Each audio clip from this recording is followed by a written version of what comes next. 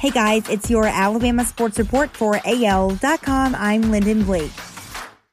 Riley Quick has decided to follow older brother Pierce to Alabama, but not to play football. Quick, a rising senior two-sport star for Hewitt-Trussville, committed to the Crimson Tide to play baseball on Monday. He told AL.com he will play football his senior year for the Huskies before giving it up in college to concentrate on baseball. I really love football more than anything, but I also love baseball, he said. He added, I don't really want to play college football, just baseball. Rookie cornerback Patrick Surtain II joined a veteran set of cornerbacks for his first offseason program with the Denver Broncos. And he wasn't out of place, defensive coordinator Ed Donatel said. He fits in with our vets, Donatel said of Surtain during Denver's mandatory minicamp. He added, he's a great listener. He contributes. This guy is very calm when he's playing deep.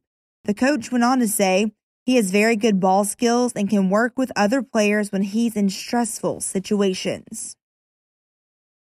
Robert Saleh has already made a big difference during New York's offseason program, Jets linebacker C.J. Mosley said. Mosley added, when he came in, that was one of the first things you could feel, just the positivity, the eagerness to win, the eagerness to learn, and the eagerness to be around the players. That's what Mosley had to say during an appearance on the Jets podcast, and that's what it's been about this whole offseason program, the linebacker added. Barry Dunning Jr., the top senior basketball player in the state of Alabama, committed to Arkansas on Monday afternoon. The McGill-Tulane Catholic standout and reigning Gatorade Player of the Year chose the Razorbacks over Memphis, Ole Miss, and South Alabama, among others. Several schools, including Florida, entered the race late this summer.